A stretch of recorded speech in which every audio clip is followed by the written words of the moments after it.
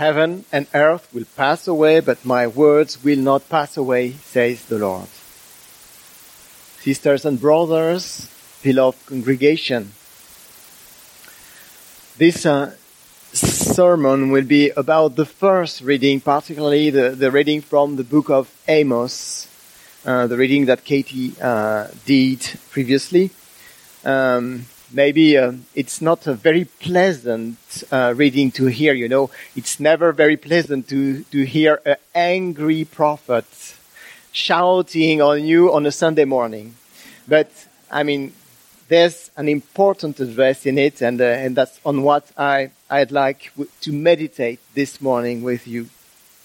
And I will reveal, I think, to you this morning a very important fact about the Bible and, in my opinion, about faith.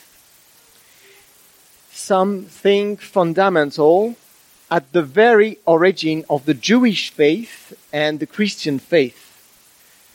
What is most important to the greatest witnesses of our religion in the Bible, in our history. The Bible does not begin with the book of Genesis with these words, "In the beginning, when God created the heavens and the earth." No. Even if you hold up a Bible saying, "Look, Rodolphe, what are you telling us?" We read, "In the beginning, God created," etc. I persist. The Bible does not begin like this. The adventure of the Bible begins with a prophet angry about injustice. This is the true starting point of our history with God. In the 8th century before Christ, the prophet Amos wrote down the very first texts that would one day form what we call the Bible.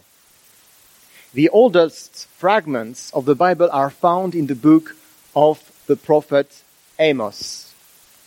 Amos is one of the 12 little prophets.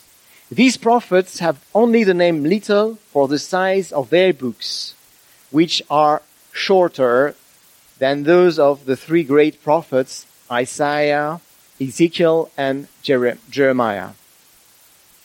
The message of the prophet Amos is paramount. God wants justice above all else. For the prophet Amos, true piety does not consist in worships with beautiful songs and prayers. And God does not want his people to make animal sacrifices. He does not like the smell of grilled meat coming up from the temple, that of the victims offered by the priests. He hates human festivals. What he wants is for his people to practice justice. He is indignant at the behavior of the rich. Their malice and their greed can go as far as buying peasants from peasants whom they have previously contributed to impoverish. Amos knows what he's talking about. He's a peasant himself. He comes from the southern kingdom, Judah. He's called to prophesy in the northern kingdom, richer and possessing a brilliant court and rich cities. The injustice of the rich threatens the country. It risks being at the mercy of the neighboring powers because it lacks national cohesion. The rich and the powerful think only of getting richer. They cheat and deceive the peasants. The working on the land is difficult. It only takes one bad harvest to weaken a whole community.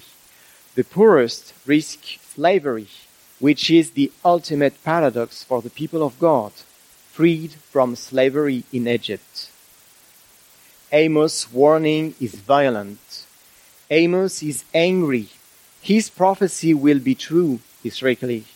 The northern kingdom will indeed fall prey to the Assyrian Empire. It could not resist. Its powerful neighbor took advantage of its internal weakness. It lost its independence and its freedom. Samaria is destroyed and the kingdom of Israel is occupied by the Assyrians from the 7th century. Judaism will take refuge and develop later in Judah, Jerusalem. And so what is the link between Amos and Jesus? It's a very strong link. It's widely seen in the Gospels. This is the prophetic lineage to which Jesus belongs. Jesus is the Son of God according to his disciples. It means that he receives and carries the prophetic tradition of Israel.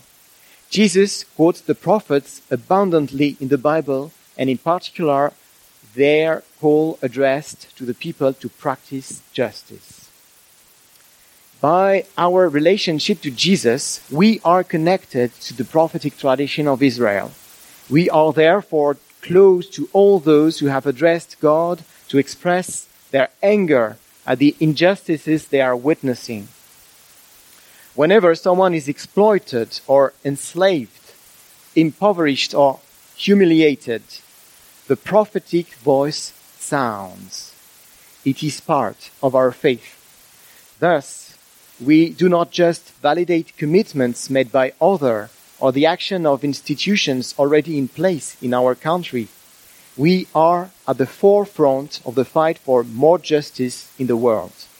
We do not follow trends, but we accompany all those who have a good fight, and ourselves, we should always be at the initiative of new causes and new fights. They are numerous in a very complex world.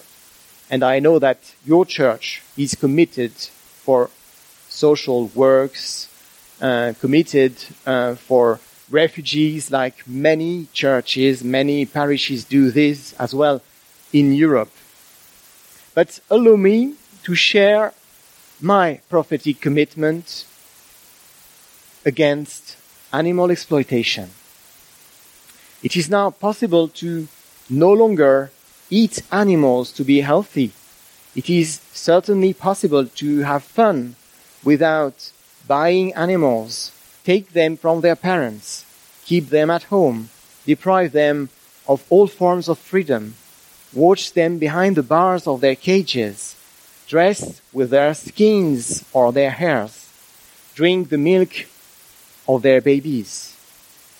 Humanity today is subjecting the animals to the worst atrocities on an industrial scale. And I pray that more and more Christians will make a commitment to defend them, which for me is purely from the prophetic tradition to which we belong.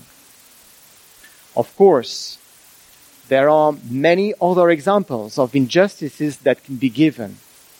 It is up to each one, according to their knowledge and their strength, to name them and to commit themselves to more justice.